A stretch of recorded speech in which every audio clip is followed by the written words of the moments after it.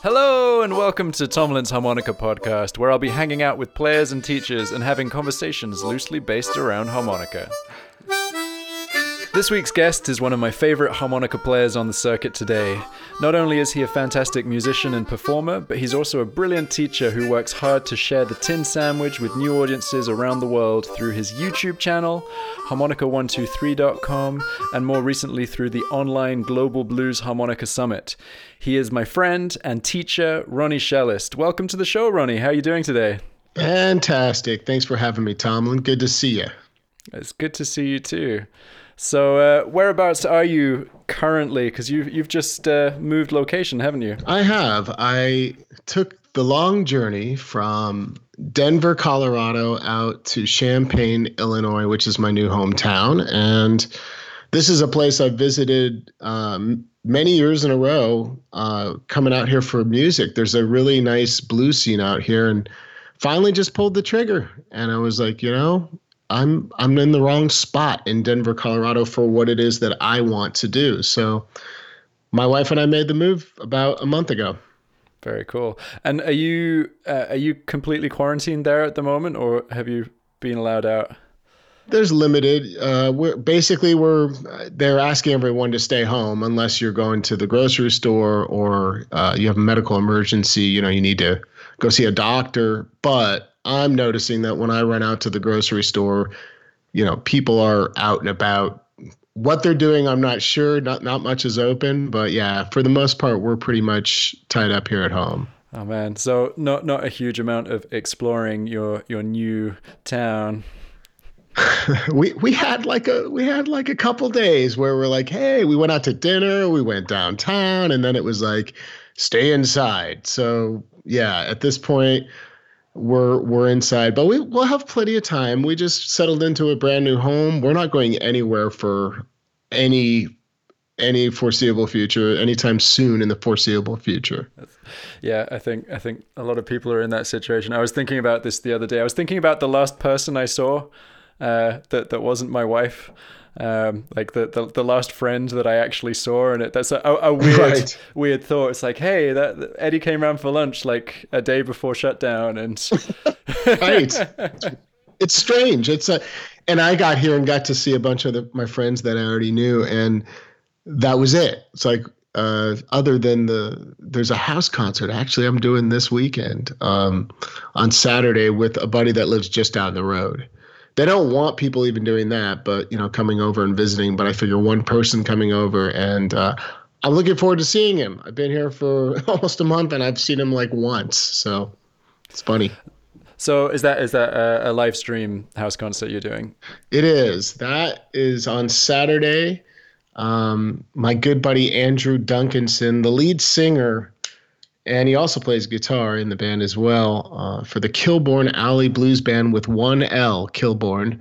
And he really is, in all honesty, my favorite singer right now on the scene. And he's coming over. We're doing a little duo show, and I think we're doing like a 12 p.m. Central show. People can learn about that at harmonica123.com. I put it typically under the I think it's the webinar or classes section of the website if you click on the store tab. But at any rate, that'll be fun to make some music.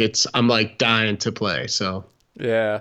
Just a little side note, anything that you mention, like Kilbourne Alley Blues Band, I'm going to write up in the show notes below, so people can check it out and link to there. The only thing I will say is that this is going to go out after your live stream. So you might need to do some more.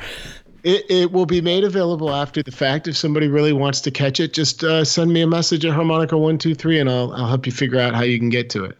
That's very cool. Yeah, I was chatting about this with Rolly Platt, and he was saying that he gets a little bit kooky if he doesn't get to go outside and play like live. Like it's all well and good playing at home, but there's a certain energy that us musicians need to get out.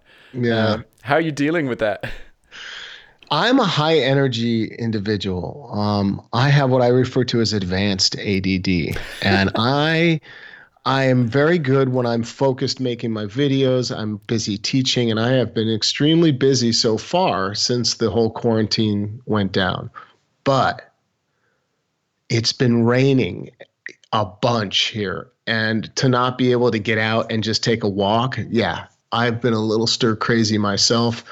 I'm pretty sure my wife wants out. Uh, and it's only been 2 weeks, but yeah, I'm going a little stir crazy. I just need more exercise. I think that's the secret to it all. You gotta move, man. You gotta get physical. You gotta release that energy. And so, playing is one side of it, and teaching and keeping mentally, stimulated. But after a while, you gotta go take a freaking walk or a jog or something. Yeah, you might not have been following this, but in the UK, the government have told us that we're all supposed to go for a run every day. Really? So if you look out at the window, there are just all of these very pink-faced people who clearly have never been running before, who are doing it for the first time. It's a really nice idea, but it means that it's quite stressful going anywhere outside because you're trying to kind of keep social distancing happening, and there are all these people running towards you. And like when I'm walking down the street, I look like one of those people who's on their way home from a late night event and has maybe had a few too many tequilas, and I'm moving from one side of the street to the other to avoid people.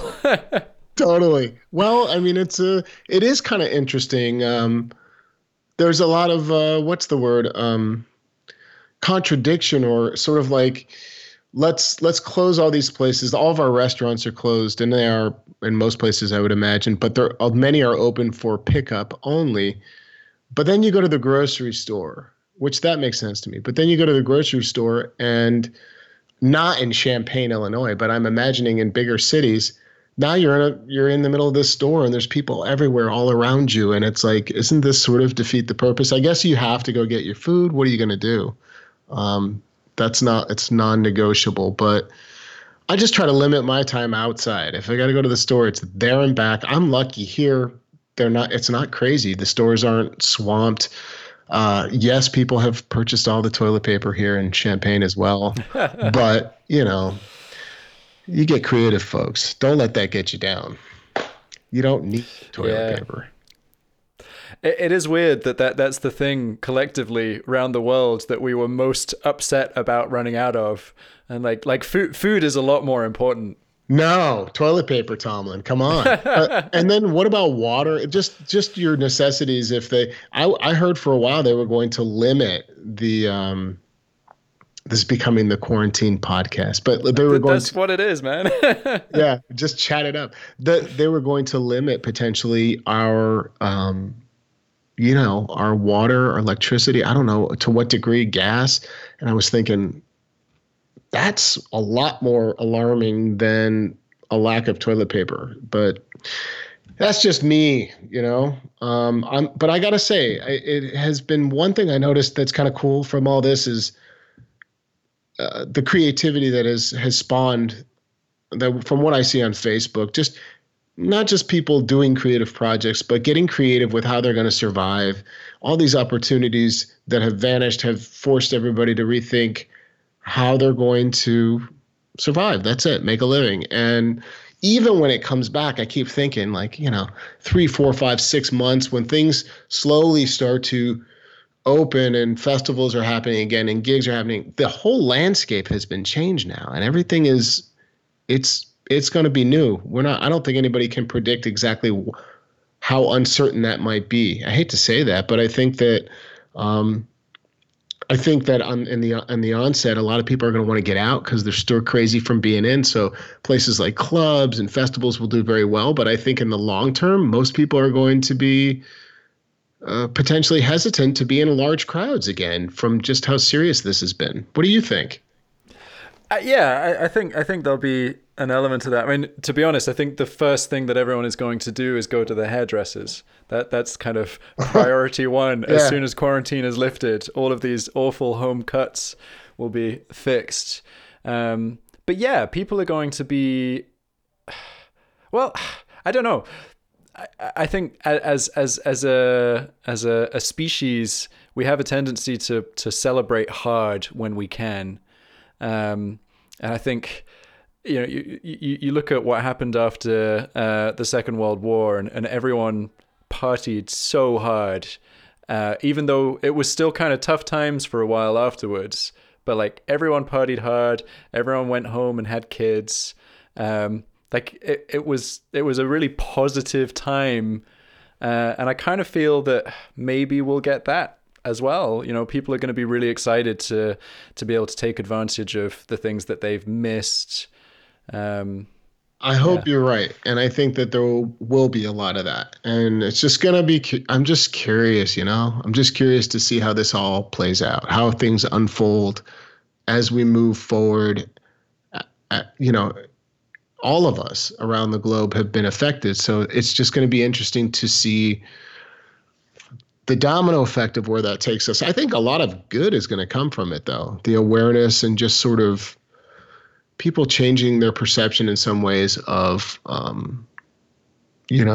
what's possible out there, and just to be a little more, not just the cautious part of it. There's just so many things, little things that have come about from this that have made us more aware, and maybe we'll become a little better as a population for that reason. Just because I feel like people live in their own with blinders on. We're like ants, when I would go around and I travel a lot. I'm like, we don't talk to each other anymore. I think that in some ways it'll change that part of it. I think that's a little bit of what you're saying. It kind of connected to what you're saying too. And we'll see, man. I'm just ready to get back to, I moved out here for one of the main reasons was to play more live music. I was already on the road playing, but like live somewhere where I could experience that more often. And here I am and I can't do it. And I don't know how long it'll be before. I'm guessing it could be, I don't know. What do you think? I'm thinking mid to late summer before anything late summer before things begin to sort of crop up again as legitimate opportunities to go out and play. And it's like, at least the saving grace is we're all in it together, man. So, yeah. No doubt. So we just had an announcement today that all of the Edinburgh festivals are cancelled this year. So that's the International Festival, the Fringe Festival. So like all the stuff that people think of Edinburgh being famous for has been cancelled, and that's in August. Right. So I think that's scary. It is scary. It's going to be kind of interesting because there'll be loads of things that have been booked, September, October, November already, that those might be going ahead, but then there are all the people who got cancelled from March onwards who will want to reschedule. Like, how does that fit in? Right now, I'm supposed to be in Amsterdam watching Santana. That's where I'm supposed to be. And he actually cancelled his tour really early on, way before anyone was taking COVID seriously. Really? Huh. Yeah, it was kind of weird. I remember being really angry because my flights were non-refundable, and now all the flights have been cancelled as well, obviously. So it's like, woohoo! I get my money back. Right, or in many cases, you get a chance to at least use that value and rebook whenever you need to in a year or so. That's and that's cool. That there have been so many larger businesses and companies that have stepped up and sort of said, let's figure out something that makes sense, that is fair for everybody, because I had the same situation too with many of my flights. All these in-person events, like everyone else, are gone. But they will be rebooked, rescheduled, like the Carolina Harp Fest was one of them with Todd Parrott. He puts that on at the end of March. So I would have just finished that, and I would be on a cruise right now with Hohner. And I'm very thankful that is not happening. But that would literally have been a back-to-back trip for me.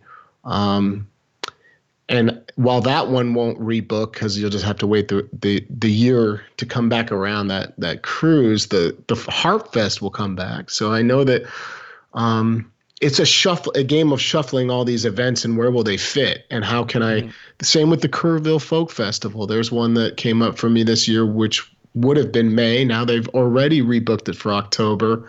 So there's a little bit of saving grace in this that they're really trying to preserve the events, but the problem is, how does a full-time artist get by in the interim?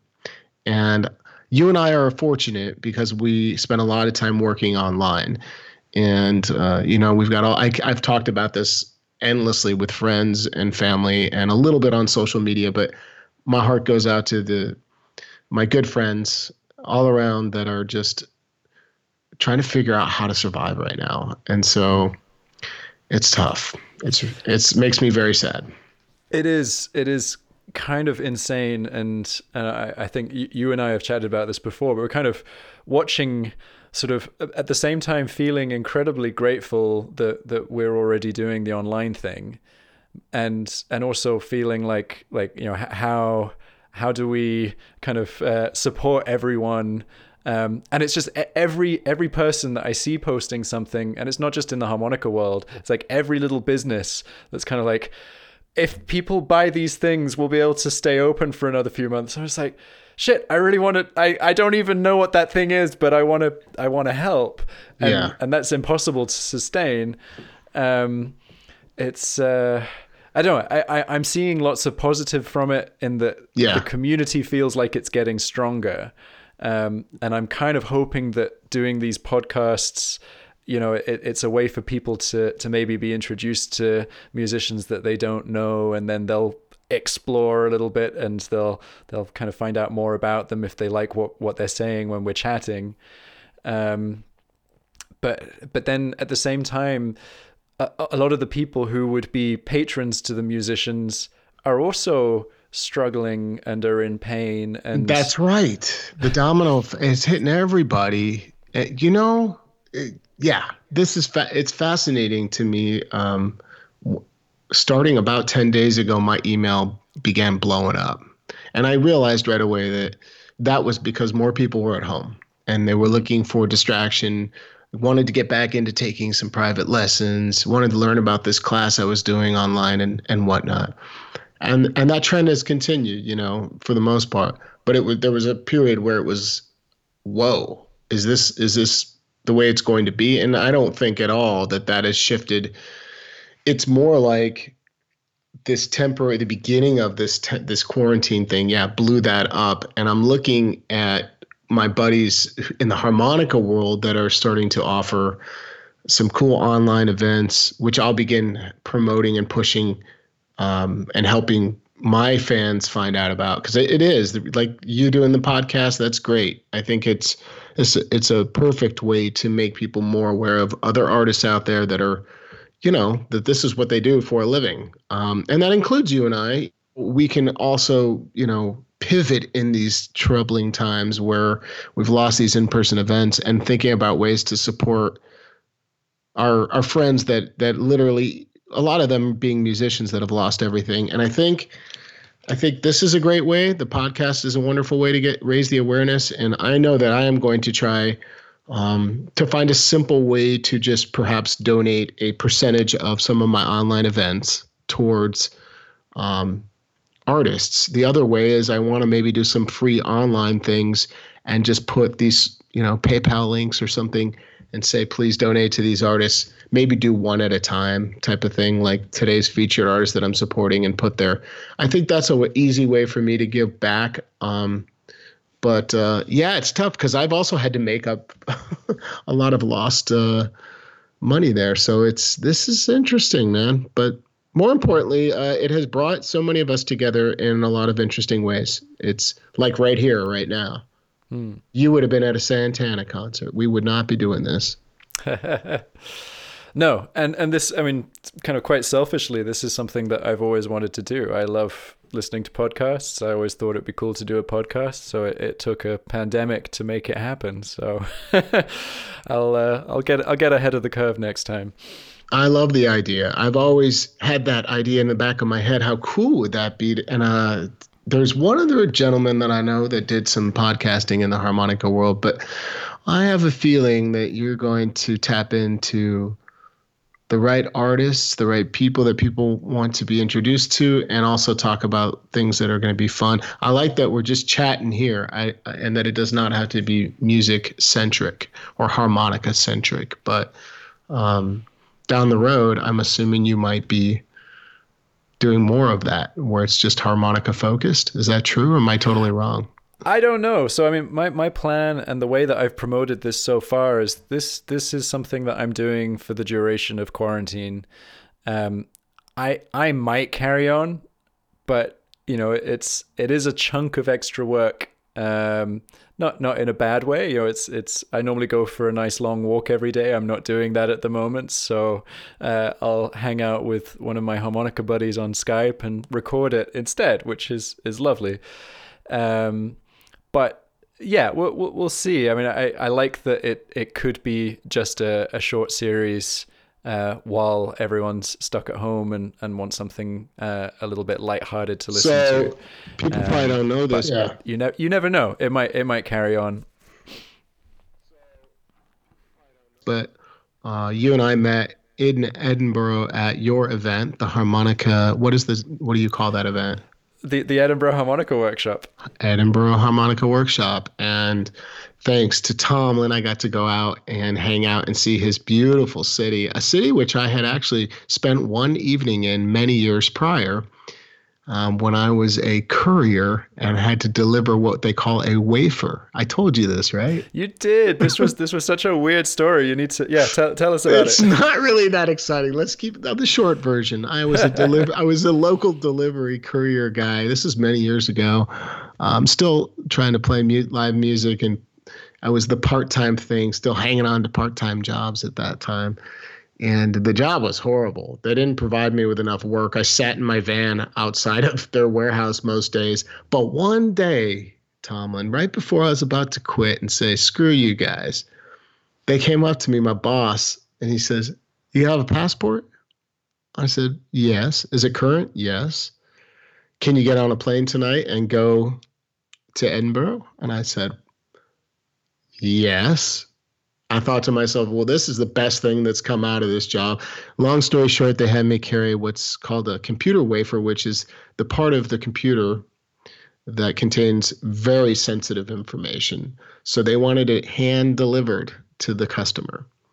So I got to go through London and then make my way out to beautiful Scotland. It was great. And the problem was I landed in the evening, and in the morning I flew out back to London to spend about a week.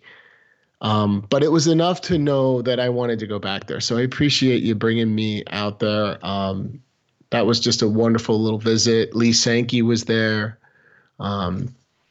Obviously you were there. Liam Ward was there, and we just had a great time bonding and teaching and playing and chatting it up. It was really nice. You really put on a great event, I gotta say. Well, thank you. I have actually just canceled this year's one, so it's not a great segue, but but there will be more. This is the thing. Like there will be more. I will do it next year. But I think that's the thing. That's the thing that I think everyone is missing right now, and we maybe don't miss it quite so acutely when it's easier to get to it. Yeah. I think people don't think about in-person events enough. But, teaching online is wonderful and learning online is wonderful. But there is something so incredible about seeing people in the flesh. And there was a guy at the Edinburgh Harmonica Workshop last year who asked me, so we run a jam session on the second night. And he said, Tomlin, do you think there's any chance that I can get up on stage and jam with Ronnie? And I was like, yeah, of course. So he got up and played with you. And then he got off stage and he was in tears. And I was just like this is incredible. And he said, this is the my life's ambition, to get up on stage and play with Ronnie, and I got to do it. And what was funny, I don't know if I told you this, but I'd been planning on never doing an in-person workshop ever again. And it was chatting to him. I was like, shit, this is so cool. I can't not be part of things like this. It is the whole reason that I began even posting videos in 2006 on YouTube was for no other reason than to try to just share with family and friends when I saw that people tuned in and were like, we want more of this, every video since then has been about trying to give back what somebody gave me many years ago, and his name was Big Jack Johnson. For those of you that don't know him, he's a famous Delta singer, guitarist. He's passed now, but he has an album out with Kim Wilson called the Memphis Barbecue Sessions, which is probably one of my favorite recordings. And Big Jack basically, long story short, that was the first time I ever made music live that I ever got up was with him. I was in Florida. This is a good story. I was in Florida. I'll give you the condensed version, but basically I'm out there visiting my brother in Key West. This is like a year and a half or two into my playing. So I had a D harmonica in my pocket. He says to me, we're going to go to this blues club. He knew I loved blues. And he said, there's somebody playing there supposed to be pretty good tonight. I didn't know who Big Jack Johnson was. We walk in. I look to my right when we walk in the door, and on a bench is this guy decked out. He looks like royalty. And he's just sitting back, and it's Big Jack Johnson. Again, I didn't know. I didn't know if he worked there. I didn't know who he was. And I looked and I said, hey, how's it going? Just to say hello. And he goes, hey. I said, do you know who's playing here tonight? And he says, I am. And I said, you are? I said, oh, that's great. Do you have a harmonica player? Me, naively, I'm asking because I want to listen to harmonica. He said, no, do you play? And I said, well, yes, but I'm just, yeah, I play. And he goes, you have one on you? And I said, yes. And he goes, okay, I'll call you up later. Get your harp tuned up. I was like, tuned up? What? I have to tune my harmonic? Like, I was so green. Anyway, he ended up inviting me up. Several tequila shots later, I got up on stage with him at the very end of the night. He was such a nice guy. In between his break, he would sit down and talk to me. And that was my introduction to playing music. My first time ever making music was with him. And I remember it was the scariest thing I had ever done in my life to that point, and also at the same time, the most exciting thing that I'd ever done. And I knew that night, I stayed up all night, and I remember thinking, this is what I want to do for the rest of my life. Yeah, that's cool. And I think everyone who does what we do has probably had a pivotal moment like that, where usually someone has kind of brought them in. I think that's really important. And unless you're one of those people who is confident enough to kind of make it happen yourself. Yeah. Exactly. And the thing about it is that because he changed my life so profoundly, it has been a huge aspiration of mine to give back as much as I can as far as my knowledge, my excitement, my passion for music, and specifically the harmonica. So it's easy to do the work that I'm doing because I'm always in the back of my mind, I'm thinking about how lucky I am to be able to give this experience that I got back to potentially not only a few people, but maybe hundreds or thousands of people at this point. That ripple just keeps going. And to me, the online preservation of all that is a large part of what makes it possible, because people can go back when I'm too old to do this or I'm not around and say, there's that guy that started posting these videos up, and, they don't know me from anywhere else, but this guy online, I'm just literally, they must think that I eat and live in like my office because that's how they know me, but I'm fine with that. I've been very fortunate that they've supported, everyone's given me enough support that I can continue to do this. So I feel very lucky. Yeah, it's a very cool gig. You were saying that you've been posting videos since 2006, and I wanted to ask you about this. This is on my notes for today. Was it you or Adam who was first to start posting on YouTube? I was first, and I didn't know it until Adam told me. We were hanging out at a spa event, the first time we met in person, and we started chatting about YouTube. I forget how we got on the topic, but it probably wasn't that hard to get on the topic. And he said, did you know that you were first? And I go, what do you mean first? And he goes, right before I started posting videos in 2007, Adam said this. Before I started posting videos, I did a search. And I only found one of the few things related on a harmonica on YouTube at the time. I found an old Sonny Boy clip, which was killer.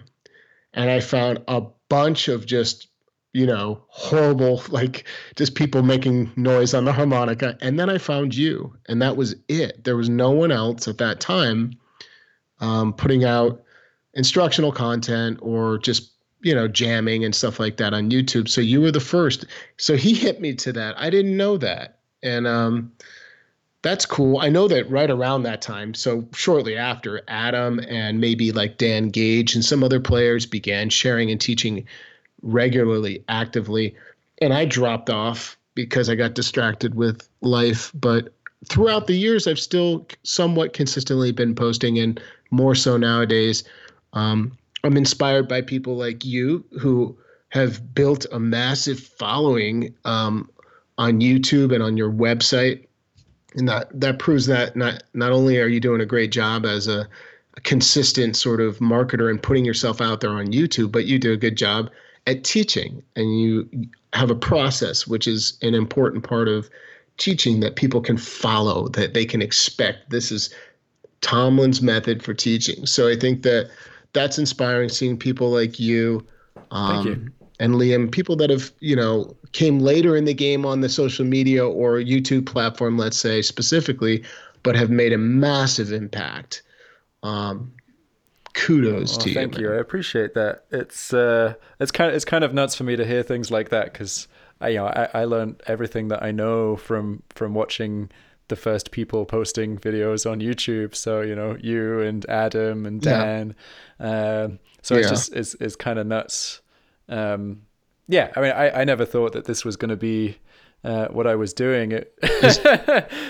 You didn't picture it quite as big as it's become. Well, it was completely accidental. I mean, that there was definitely a point when I realized that it could be something worth pursuing aggressively, but it was just it was a service that I was doing for. I used to run a brick and mortar music school here in Edinburgh, and I was getting fed up of my students coming to lessons each week and saying, "Hey, I don't remember what we worked on last week." So I just started posting videos of after each lesson, and then said, "Look, here's a video for you to refer back to, so you know what you need to practice for next week."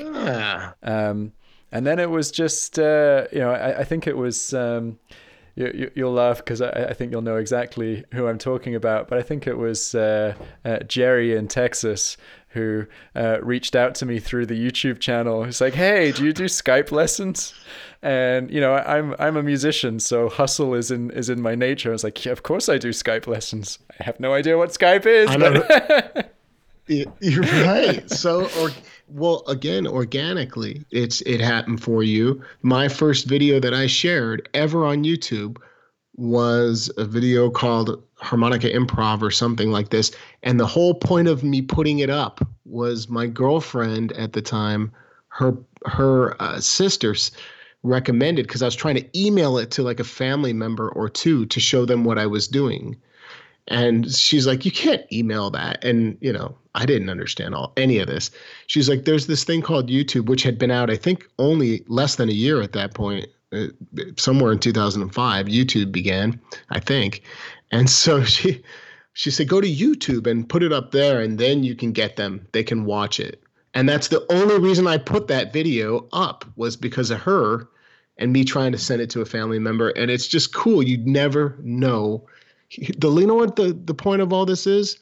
The most important message is put yourself out there, because you don't know who you're going to impact and who you might resonate with, all these people that just might learn something from you. And by being vulnerable and putting yourself out there, it allows you to make new connections. And the same applies with so many things in life. And I was saying that, in music, it's exactly that. It's the people that are vulnerable, the people that are willing to say, "I'm not all the way there, but I'm going to jump in the deep end. I'm not ready to play yet, but you know what? I'm going to put myself out there and I'm going to try." So if you're a person in playing harmonica, my advice to you, and you've been telling yourself, "I'm not ready to jam yet. I'm not ready to go to that open mic or that blues," You're ready. Go do it. You've got to get up and go make a few mistakes, have an experience. You might shock yourself at how much fun it is and what you can actually do. The biggest thing I see with all my students is they have so much skill built up, but they're not putting it together all the way musically. And some of that comes from the lack of vulnerability. Music can be scary as hell, but you put yourself out there the first time, the second time's a little easier, and so on. People don't see that, how rapid that progression can be. So they just live in the wall of fear, I think, and they just allow it to paralyze them. So do you not think that that's maybe the curse of the adult learner? Like little kids are really good at making mistakes. That's kind of how they get good at stuff. Why are kids good at making mistakes? Because they live in the moment, and because kids don't let their thoughts jump into that. They just live in the excitement of what might happen and what is happening. They're not thinking about any of the negative or possible impacts, like, will this person think I'm terrible? What if I play a bad note? Yeah, exactly. I do think it's an adulthood curse thing when it comes to learning music. But the coolest thing is that all walks of life, like any age, male or female, it doesn't matter. It is possible to change that. And I think a lot of it is how we were raised, how we learn as adults. We all learn a little bit differently. Some people process information, in one way, and the other person, it's a completely different method. So figuring out the way you process information is probably step one, and your teacher should be able to help you figure that out. And step two is being willing to trust that by literally just putting yourself out there, making a video, sharing it on social media, recording yourself and listening back, sharing it with a friend. Those are ways that you can get quick feedback. You start to gain confidence. It's all about gaining more and more confidence so that when I pick up my harmonica, I trust that the sound that is going to come out will be the sound I hear in my mind, because I've worked on the technique to support the sound. But getting to that point, the trust point, the confidence, takes putting out all sorts of stuff that's not so great. Yeah, I mean, that's the thing. You need to make mistakes fast. You need to kind of get out there and fall down hard and fast and repeatedly. Yeah. Yes. So that everyone needs to have the experience of playing very loud the wrong key harmonica on stage. Oh, God. Everyone needs to have that at least once. You'll remember that. Yeah, you'll always check your keys very carefully. And I'm still guilty of that every once in a while. Yeah, we all are. That's the thing. Like I love. I remember having a conference call. I think it was with you and Adam and David when we were preparing for the Global Blues Harmonica Summit, and David Barrett. He picks up his harmonica and does the thing that every student does multiple times a day, which is play hole 9 instead of hole 2 because the harmonica's upside down. And it was funny. I don't remember that. It struck me because David is the coolest guy on the harmonica. He's just so relaxed and he just oozes confidence. And then there was just that little see, we do it as well. Yeah, and that's I think that is very comforting for the average player to know that everyone is making mistakes, whether you're catching or not. There's mistakes happening. There are unintentional things that just come out. And so you learn that that's just part of it. It's your ability to adapt and pivot in those moments and not let it bother you. I think that once you hit something on stage that you don't like the sound of, you interpret as like a hit, right? That's not the bend that I intended. That it's the domino effect of kind of that irritation living into the next note, the next note, the next note, the next note. Me, when I play, if I had a bad note, it's like I'm on a highway and I'm a kid looking out a window and I just see trees going by. It was just a tree. I was like, it's gone. Next. I'm so focused on what's happening that if I hit something bad, I pretend like I heard it the way that I intended and I keep moving. I can go back and try to unstick the reed if it was a stuck reed, tap it. But I'm so in the moment on where I am right now musically that those hiccups no longer impede my playing. They don't bug me at all, and I think that's something that's just experience and time. What do you think? Oh, definitely. And I think it's, every single gig for, my first 500 gigs, there was a post-mortem afterwards in my mind of Yeah. like, why, and the worst gigs were the ones where people came up and said, wow, that was the best gig you've ever played. I was like, you know nothing, that was the worst gig I've ever played. Yeah, But you can't say totally. that, because that's Yeah. really mean, and you just got to be like, oh, thank you so much, that's really kind, thank you. It's true. Whereas inside you're thinking, oh, I'm never doing that again. And if I've told the guitarist once, I've told him 1,000 times. There's no turnaround. Yeah, but the other side of what you just said is that you have to listen to that feedback especially in the nights where you're like, that was awful, nothing went right, and then the person's like, man, you guys sounded great. There's validity. There is total validity in what they're saying, and you have to accept that on a certain level, you made a positive impact on somebody. So you almost have to let that permeate that negativity and go, okay, well, geez, I'm glad somebody, picked up on something that impacted them, and you did something right, even when you felt everything went wrong. I think that's the biggest thing. It's in our minds as we're playing, it's catastrophe zone. And out there to the listener, the average listener is not catching the majority of what's tripping you up. No. And it's all about staying focused on, the moment, man. Like we're back to the adulthood thing and the kids. Like they're so focused on the moment. They're not worried about any of that. No, absolutely. And the other thing to remember is that nobody cares about the harmonica player or the guitarist or the bassist as much as the harmonica player cares about himself or herself. Like you're so hyper focused on your own playing, Right. that people are listening to a band and they're listening to the musical whole, and that's what you need to be thinking about, is how do I contribute to the musical whole rather than how do I contribute to myself and my self-validation on stage. That's a very good point. Like, and that's a great way to approach music in general as a harmonica player specifically is, and really all musicians, but you have a role. And if you stop listening and hyper focusing in on what it is only that you're doing and start listening to all the elements, you find your role very quickly. You hear where you're supposed to be quiet, where you should come in, how loud you should be, or what dynamically it's the music is telling you everything you need to know. You just need to listen carefully. And so maybe a good suggestion to people just getting into playing live is it's okay to be up there and have a moment of silence. Even when you're soloing, I think the fear is that I've got to say something the whole time. I've got to play this perfect solo. You could just go, you can wait for the next note. You play a chord or you do whatever. And then let's wait and, hear what that sounds like and how the band reacts to that. You just have to be comfortable being in your own skin on that stage. And then you'll be able to play what naturally comes to you. I think that takes a long time. I think that it's something that, I know for me, I'm still working always. I feel relaxed on stage, but I know that to bring out my best music, it's something that I constantly have to strive towards. Like, I still feel like I have a long way to go is what I'm saying. For example, I love to sing, but I know that I'm not the best singer out there, but I love singing. So I don't care. I'm going to sing. And I know that that's a focus area for me as an artist, right? Not just a harmonica player, but it's something that I think also would help the average harmonica player try to sing a little bit.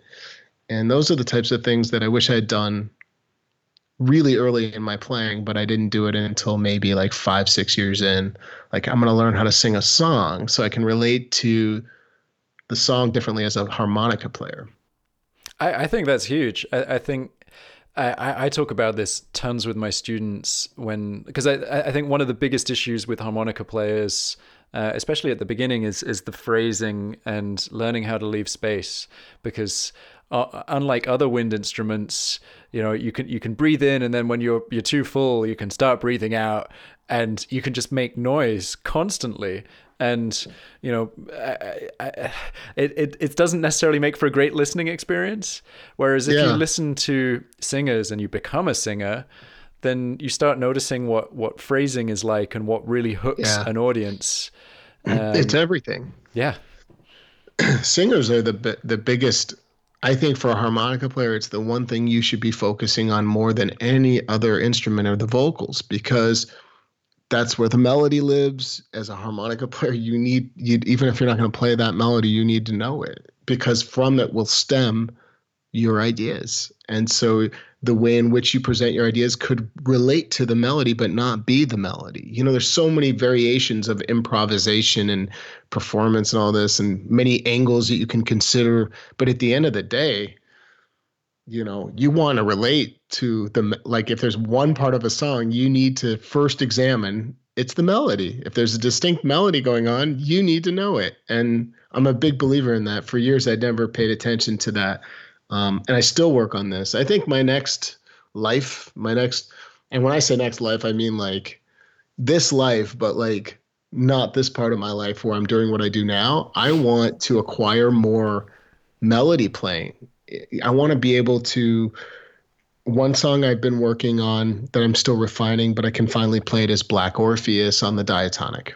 Black Orpheus, P.T. Gazelle taught me. Sugar, which is a Stanley Turrentine song, I believe.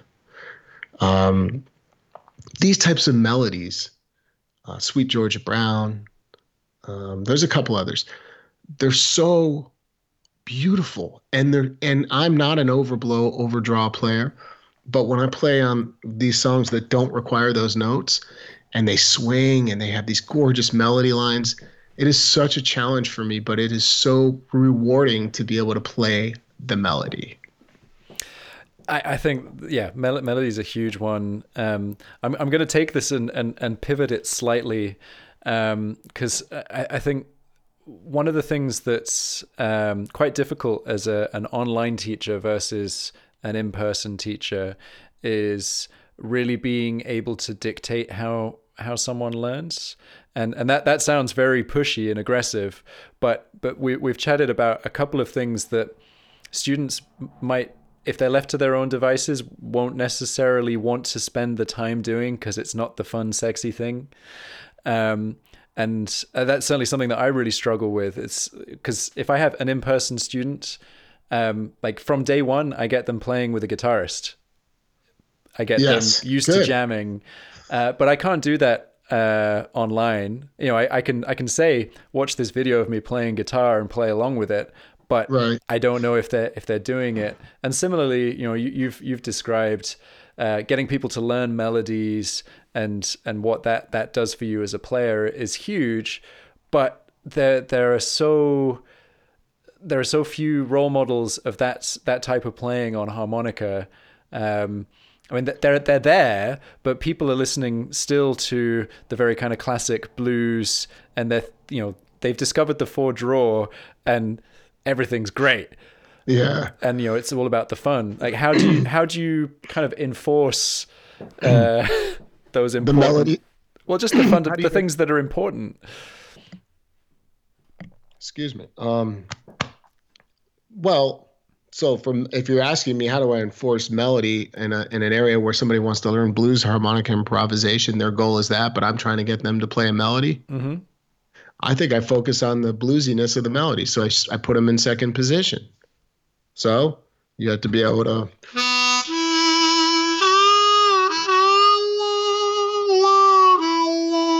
get them playing a little bit of that. And then they're like, ooh, that's bluesy. That's kind of what I want to do. Yeah, you're learning a melody.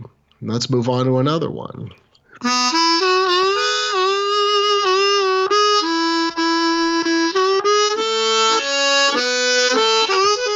Bring in the bluesy elements, the warbles, the hand wah and all this.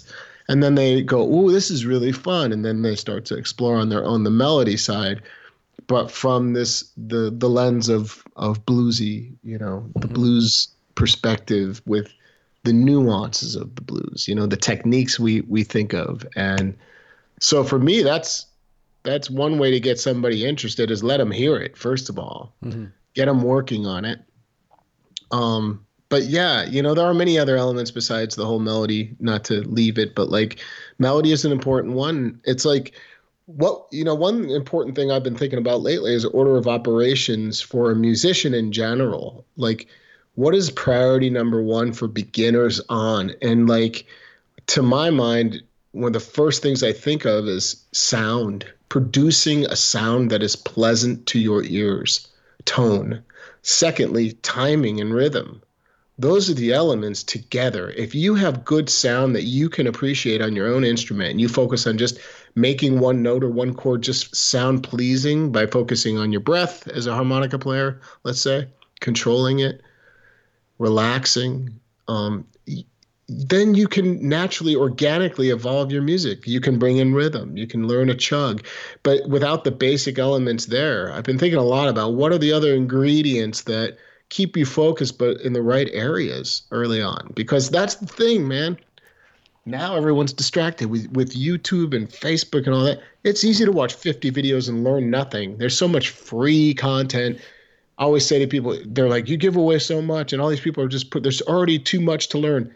Okay, so where are you going to start? How are you going to organize it? How do you get feedback?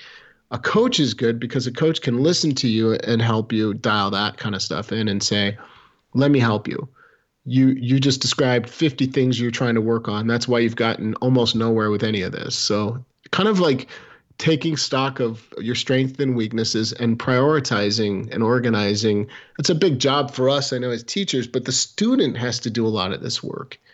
If I say to you, this is how you're going to do it, it may or may not jive with you. But if you sit down and say, I know what I want to be doing and what I need to be doing to get there, then you can start to assimilate with the help of somebody a good method. But it's got to come from, I think, the student, the player first, because that's where it's relevant to them. Like, I never liked being taught by somebody that's like, this is the way it's done and do this. And I need a little bit of flexibility there as a learner to say, but I don't really want that. Well, they say, well, if you really want this, you may really want that. Then there's a conversation to have. But like, yeah, I don't know where I'm going with this tangent. How did this happen? No, I'm interested in the kind of the online teaching and kind of pre-recorded content where people can do the kind of the pick and mix approach. Yeah. And that's not necessarily a positive, because there are those things like, breathing and relaxing. That will make 90% of the players out there instantly better if they just focus on those two things. Yeah, no doubt. But it's not sexy, and it's also something that's quite difficult to really understand how you can work on it, because a lot of it is not with the harmonica in your hands. It's putting the instrument down and relaxing and thinking about the breath and kind of getting yourself into that mindset before you even touch the instrument. That's the word I was going to say, mindset. So breathing, it comes from your mindset. When you're scared, your breathing goes to hell. When you're nervous, your breathing is off. Your heart rate increases. And I think it begins with the mindset. So a better way to think about practicing breathing is also to practice mindset, meditation, walking. One thing I recommend to my students all the time that's kind of related to what we're talking about is walking in time to the pieces of music they're working on. So I have them take a walk, and you can double time or half time walk, but it's still got to be within some sort of rhythm to syncopation you've got to be in rhythm to what you're walking to. So if the beat is, that's your right, left foot making contact with the ground. Mm-hmm. And getting these people to just tune into this relaxed state of mind of listening and observing first. It does correlate back to the breath, though, because by not picking up the instrument to distract your listening opportunity, your active listening, you can relax. You can focus on these long, relaxed, breaths in and out. While you're doing that, you can practice pulsing your air. 1, 2, 3 in, triplets in and out.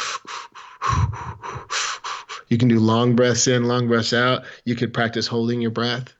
Take a slow breath in, hold it for 5 seconds, slow breath out, release, let it sit and rest for 5 seconds before you take your breath in. Those are standard breathing meditation practices that anybody could find on the internet anyway. I'm sharing that I do these things because there's more to the music than just trying to make it. It's influencing all of that. Like the breathing is a big part, but it's mindset.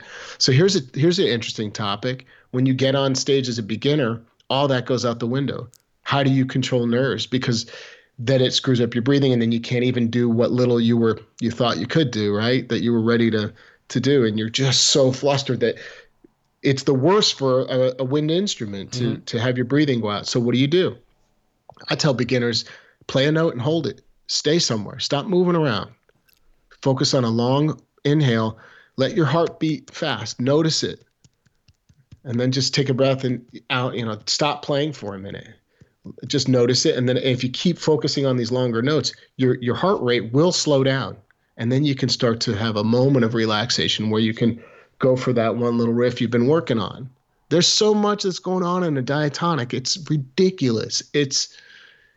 You can't see or show anybody all of the nuance of what we do, right? And it's like inside of this thing or in your mouth, whatever, however you want to think about it. It's like a whole nother world of detail happening that it's so complex that we need this relaxed breathing to even have a chance to take advantage of all that. No doubt, no doubt. I mean, how many times have you had a student come in and they're super excited because they've been practicing what you sent them away to do, and then they play it and it goes out the window, and they say, I don't understand what happened. Every time I play it at home, it's perfect. Yes, all the time. And so that's another side of being vulnerable. And like back to what we were talking about earlier is like the art of just practicing feeling uncomfortable more often so that you can gain confidence. Isn't that what it's all about? Like, haven't you witnessed a great performance of somebody that was just average as far as their ability? I have, but man, they delivered because the way they set it up was so relaxed. The way when they chose to play and not to play was perfect. They had a good sound. They weren't doing anything musically that was overstimulating me or even stimulating me on a higher level. But what they did do right was the performance and the connection. And yeah, it's very interesting, man. But the mindset's a big one. How do you get there? You put yourself in that position as much as you can.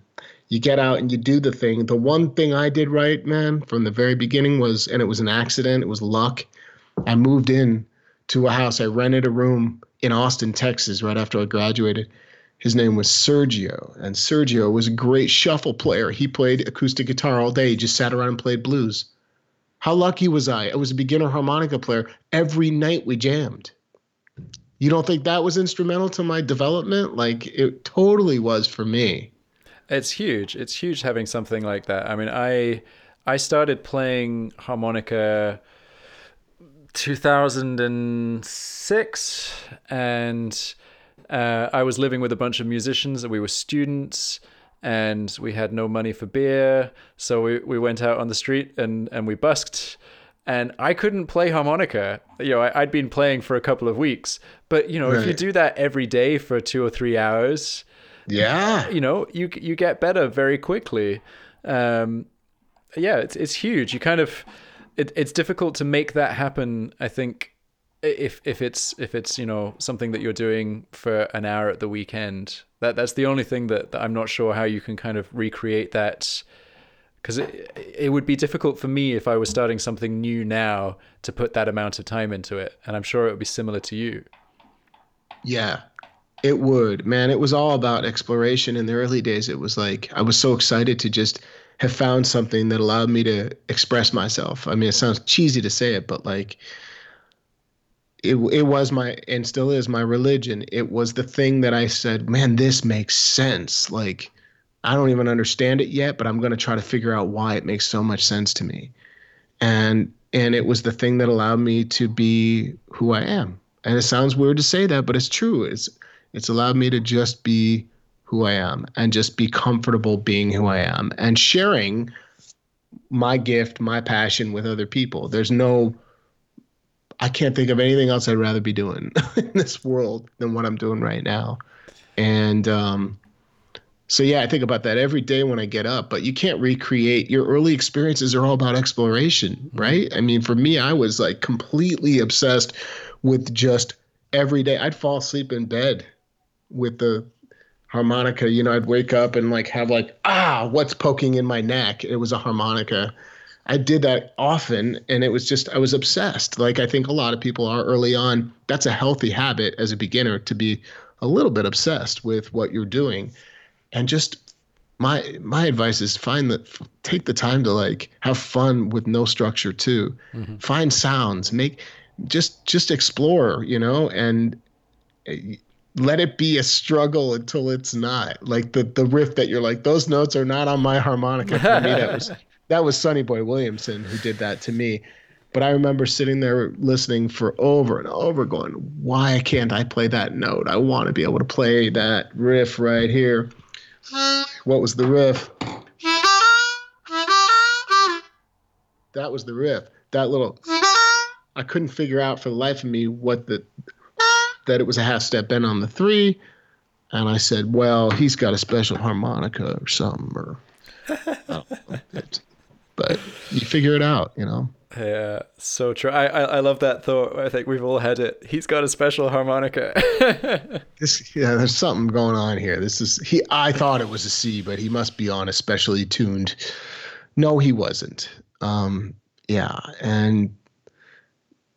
just so much to learn that it becomes back to what we were saying earlier. It's an overwhelming amount of information. We're inundated in general with just information, and it's overload. So if you're trying to get good at making music, you got to get focused on one thing at a time. You got to connect with people you can trust, that inspire you, and that have the knowledge that you can trust to guide you, so that you're not spinning your wheels. I spent way too much time doing that, just exploring before I was like, okay, time to get down to business and like get focused. Yeah. Well, I think this is probably a really good point to segue, because we're talking about people that we can trust to educate us about harmonica, and you put together something very, very cool. Once again, taking advantage of new technologies in the Global Blues Harmonica Summit. So why don't you tell us a little bit about how that got started, what it is, and what's coming up with it? Yeah.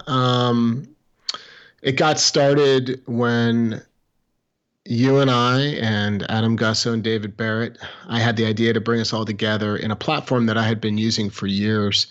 Believe it or not, years teaching in that no one cared about, no one was paying attention to. I mean, I did. I had fans that joined my monthly subscription. It just wasn't clicking. The technology wasn't clicking, and no one really understood it. Everyone was scared of it.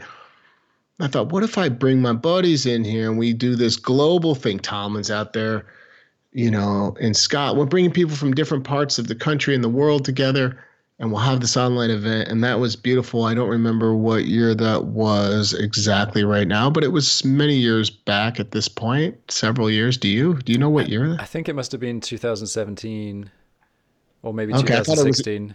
Yeah, it might 16, have been 17.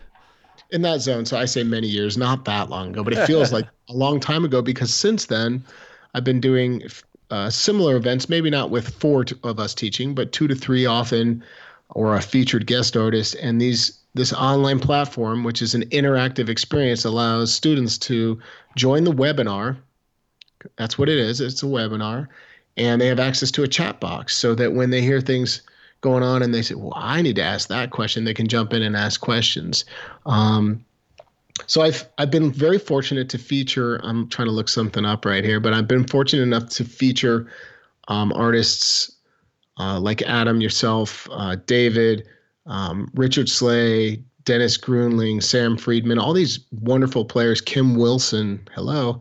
It's just been amazing. And on May 2nd, the great Howard Levy's joining me for the next summit, and I've got it on sale right now. So that's exciting. I'm really pumped to have him. Here's a guy, if you don't know who he is, you need to look up Howard Levy. He's transformed the instrument on a tremendously high level. He's considered probably the best living diatonic player out there. Howard Levy is a total animal, like just unbelievable. When I've watched him play, I was just like he definitely has a different harmonica to me. Yeah, his comes from outer space, and ours absolutely not. His mind comes from outer space, probably his musical mind. He is a piano player, um, and so he visualizes on the harmonica a piano layout when he plays. He sees a piano, and Okay. that's I've heard him talk about this. So it's fascinating.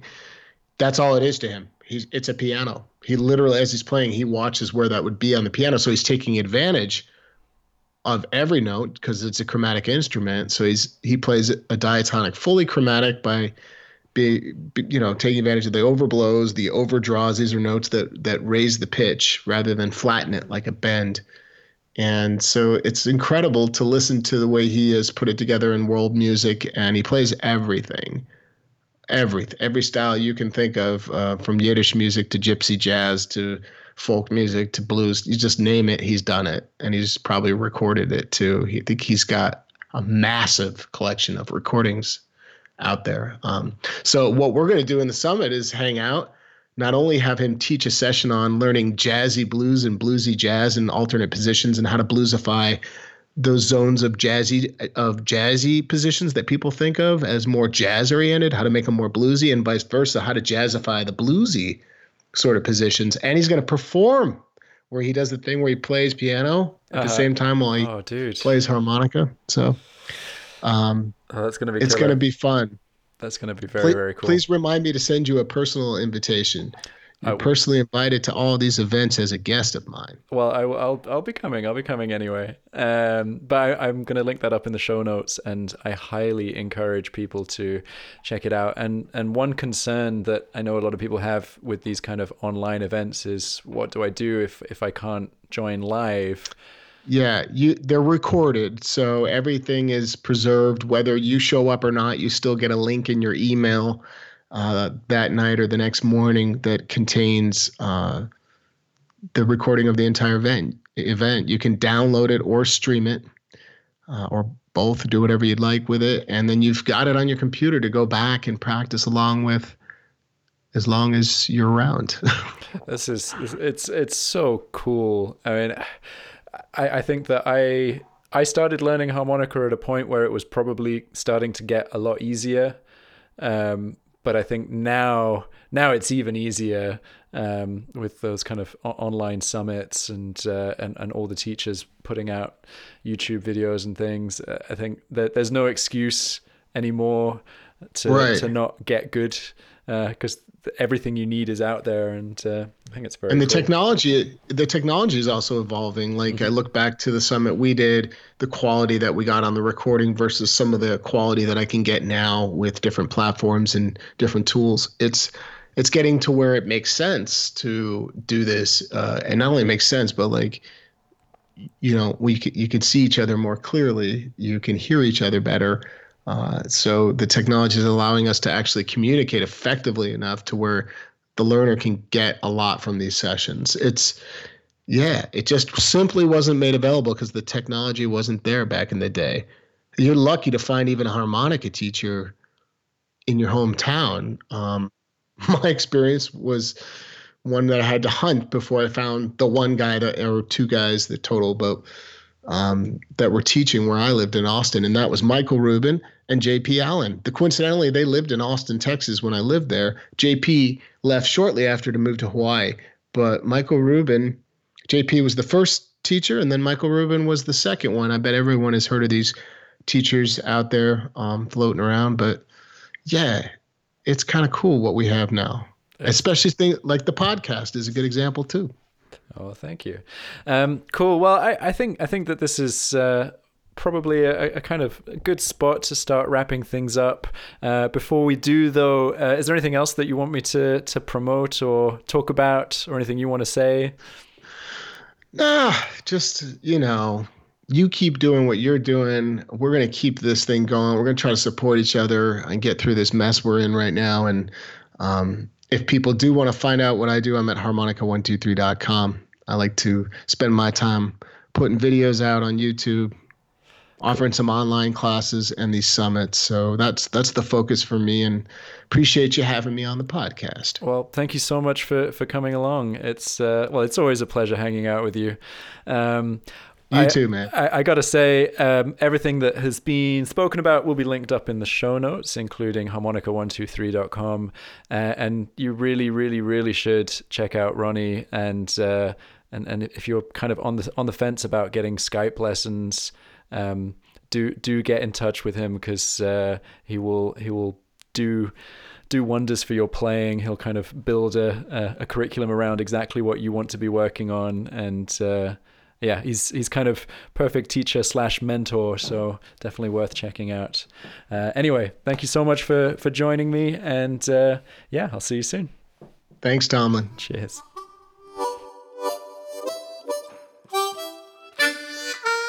Thank you so much for listening to this episode of Tomlin's Harmonica Podcast. Don't forget to subscribe and leave a rating and review on your podcast player of choice. Join me next Monday for the next episode. Happy harping!